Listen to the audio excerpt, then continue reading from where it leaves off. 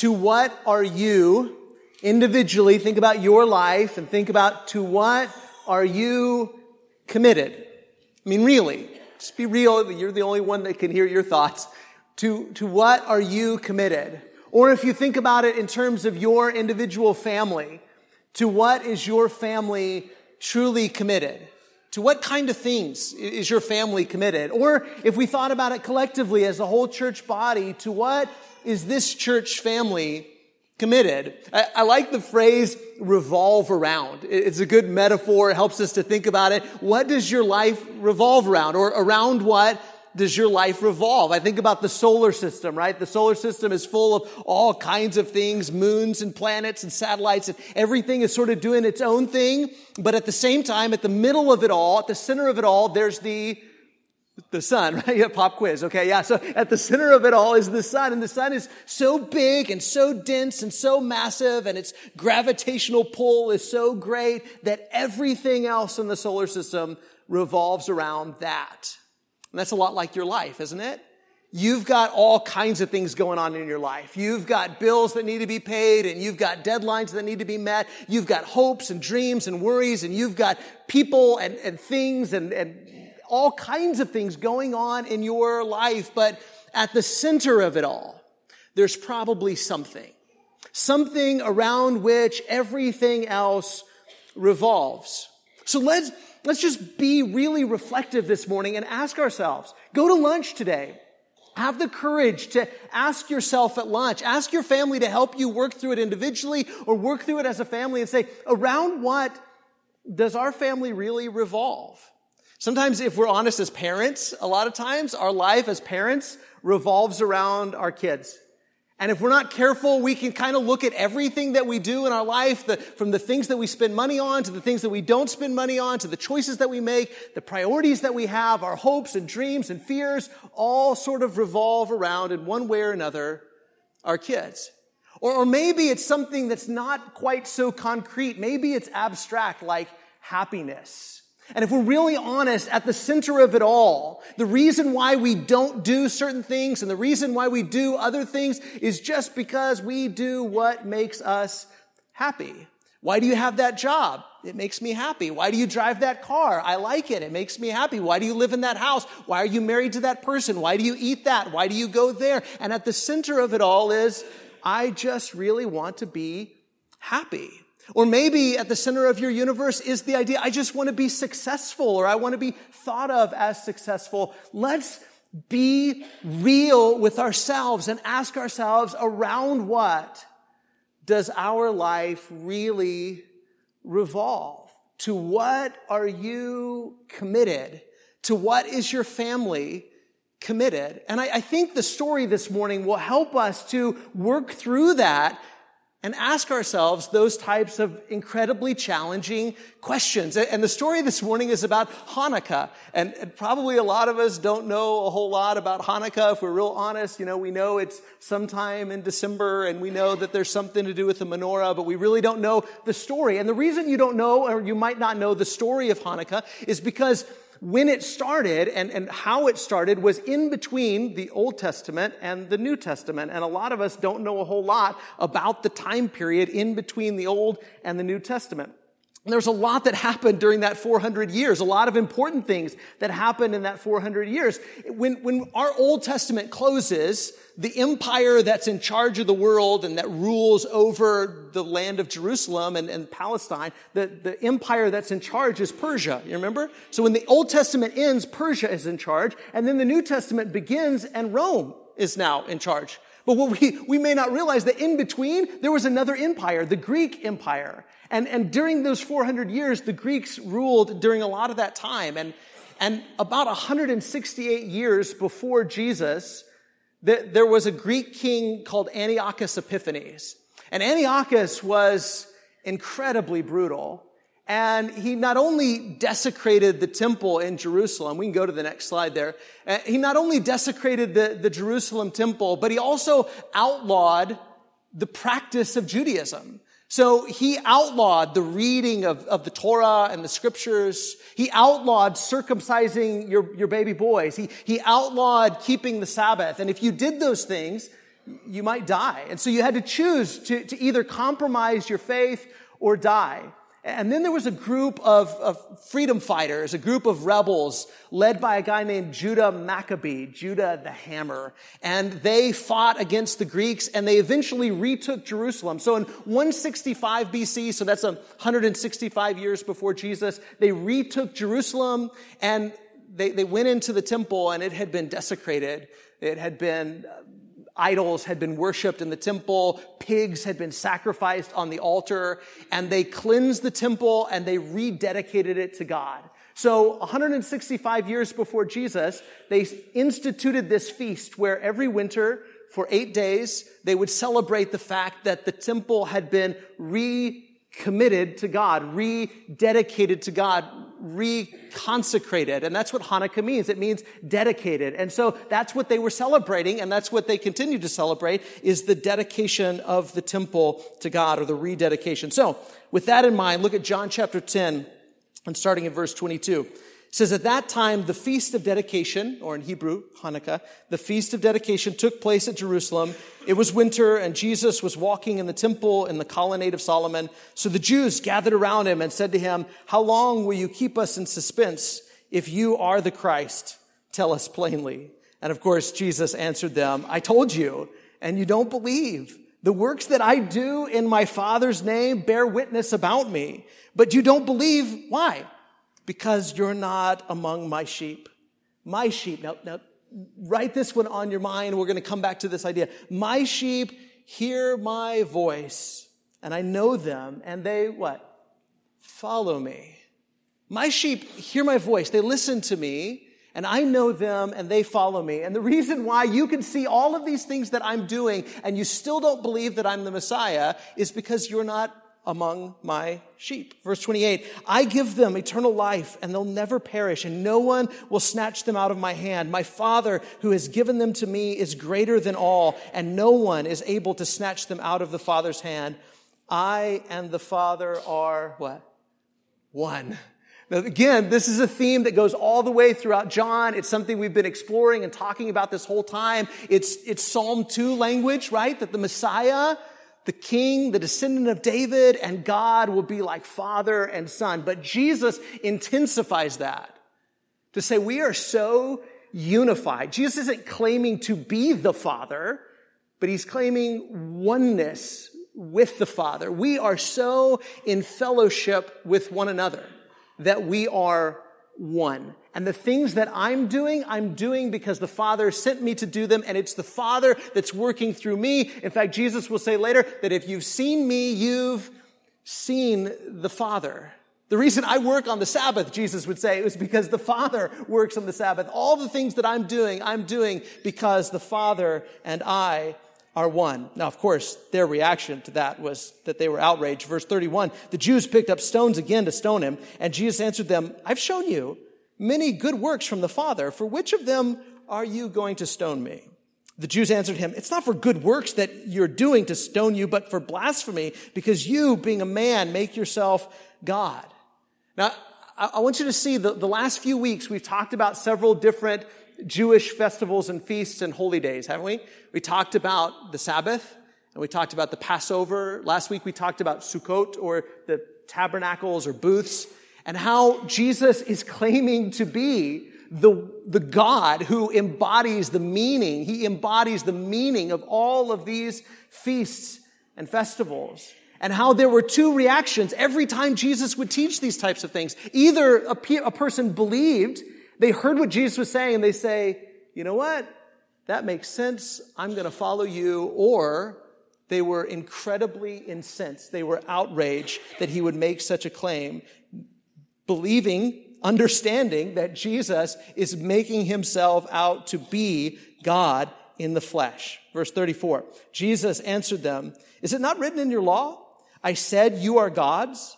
Now, that's a reference to Psalm 82, and I wish we had time to really dig into Psalm 82, but suffice it to say that Jesus is saying, even in the scriptures, those that God partners with to rule and to judge are called Elohim and the sons of Elohim. He says, if they are called gods, if he called them gods to whom the word of God came and scripture cannot be broken, do you say of him, now here's where I really want us to hone in, do you say of him whom the Father consecrated and sent into the world, you're blaspheming because I said I'm the Son of God? Did you see what Jesus called himself? Did you see what Jesus said about himself? Not only is he saying, as he often says, that the Father has sent him, but he's claiming to be the consecrated one, the dedicated one. Now, can you imagine? Remember where Jesus is. He's standing in the temple, and they're celebrating the rededication, consecration, commitment of the temple. And Jesus is saying, you want to talk about consecrated and dedicated to God? I've been consecrated by God. I am the Holy One. I am the place where heaven and earth come together. The temple is great and wonderful, but Jesus, again, and we've traced this theme throughout John, haven't we? Remember in John chapter 1 and verse 14, John introduces us to Jesus, and one of the things he tells us about Jesus is that Jesus is God tabernacling with man. Or more specifically, he's the Word of God tabernacling with man. And then Jesus would say in John chapter 1 and verse 51, he says that the Son of Man is the one on whom the angels of God ascend and descend. He's the house of God, the new Bethel. And then in chapter 2, even more specific, what he says about his body and the temple. And John would clarify for us that Jesus is claiming that his body is the temple of God. Jesus is claiming, I am the dedicated one. I am the consecrated one. I am the Holy One. I am the tabernacle. I am the house of God. I am the temple of God. Now, again, if you were a Jewish person living in the first century, sort of your whole world, back to that revolve around analogy, your whole world would sort of revolve around the temple. Even if you didn't live in Jerusalem, you would pray toward Jerusalem, you would pray toward the temple. Your whole world would revolve around the law and the temple. The temple is the God spot. It's the meeting place of heaven and earth. And Jesus is reorienting the people who will listen to him, not around the temple, but around himself. Again, I mean, think about it this way. Think about it if you were standing in Washington, D.C., and you were standing there with somebody in Washington, and somebody says, I am the Senate, or I am the White House. My body is the White House. I mean, not only would that be a strange claim to make, or if they were standing in London and they said, I am Buckingham Palace, or I am Parliament. Or if they were in Moscow and they said, I am the Kremlin. What would they be saying? They're saying the seat of power is not in that building, it's in my body. I am the center of this kingdom or this government, or I am the seat of this power. And that's exactly what Jesus is claiming. I am the consecrated one. I am the place where heaven and earth come together. I am the temple of God. Look at verse 37. And if I'm not doing the works of my Father, then don't believe me.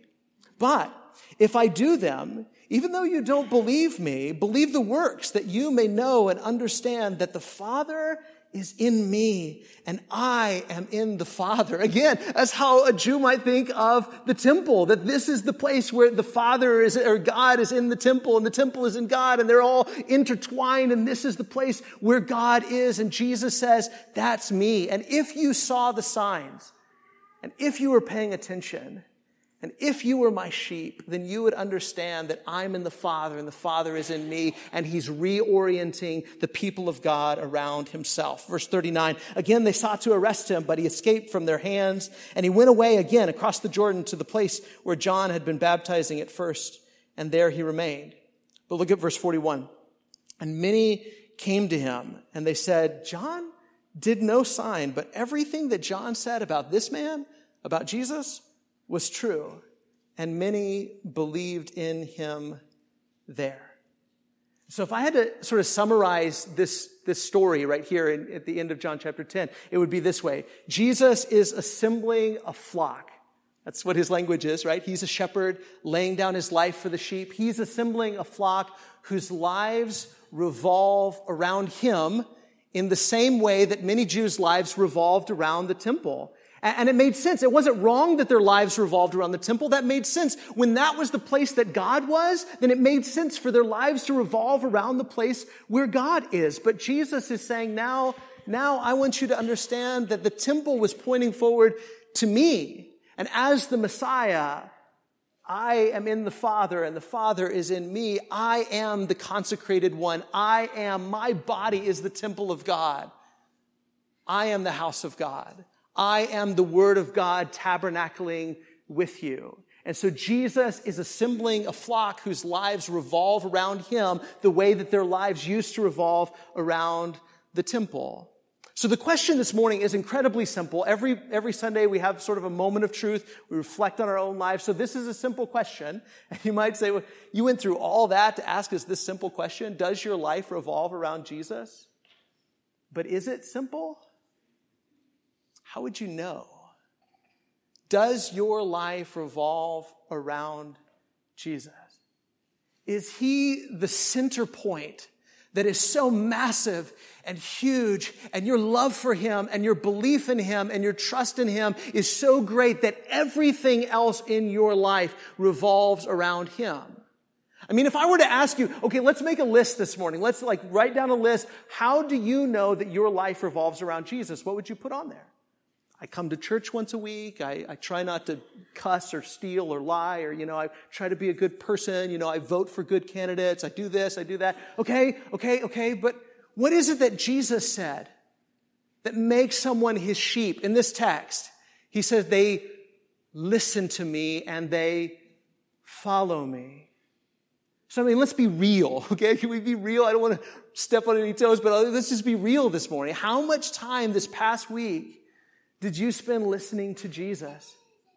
If your life really revolves around him, if he's the center of your universe, then how much time this week did you spend listening to the words of Jesus and reflecting on them and meditating on them and saying, how does this apply to my life? And what does it really look like for the love and the joy and the peace and the patience and the kindness and goodness and faithfulness and gentleness and self-control of Jesus to be seen in me? What does it look like for me to turn the other cheek? What does it look like for me to hunger and thirst for righteousness? How much time did you spend this week thinking about the words of Jesus and intentionally being his sheep, his follower? Next week, Commitment Sunday. And listen, I've been intentional about not preaching on money because I don't want this to be about money. But listen, we've got to be real about our finances. And sometimes our finances are one of the best reflections of what our priorities are and to what are we really committed and what does our life really revolve around. So can we be real about our finances?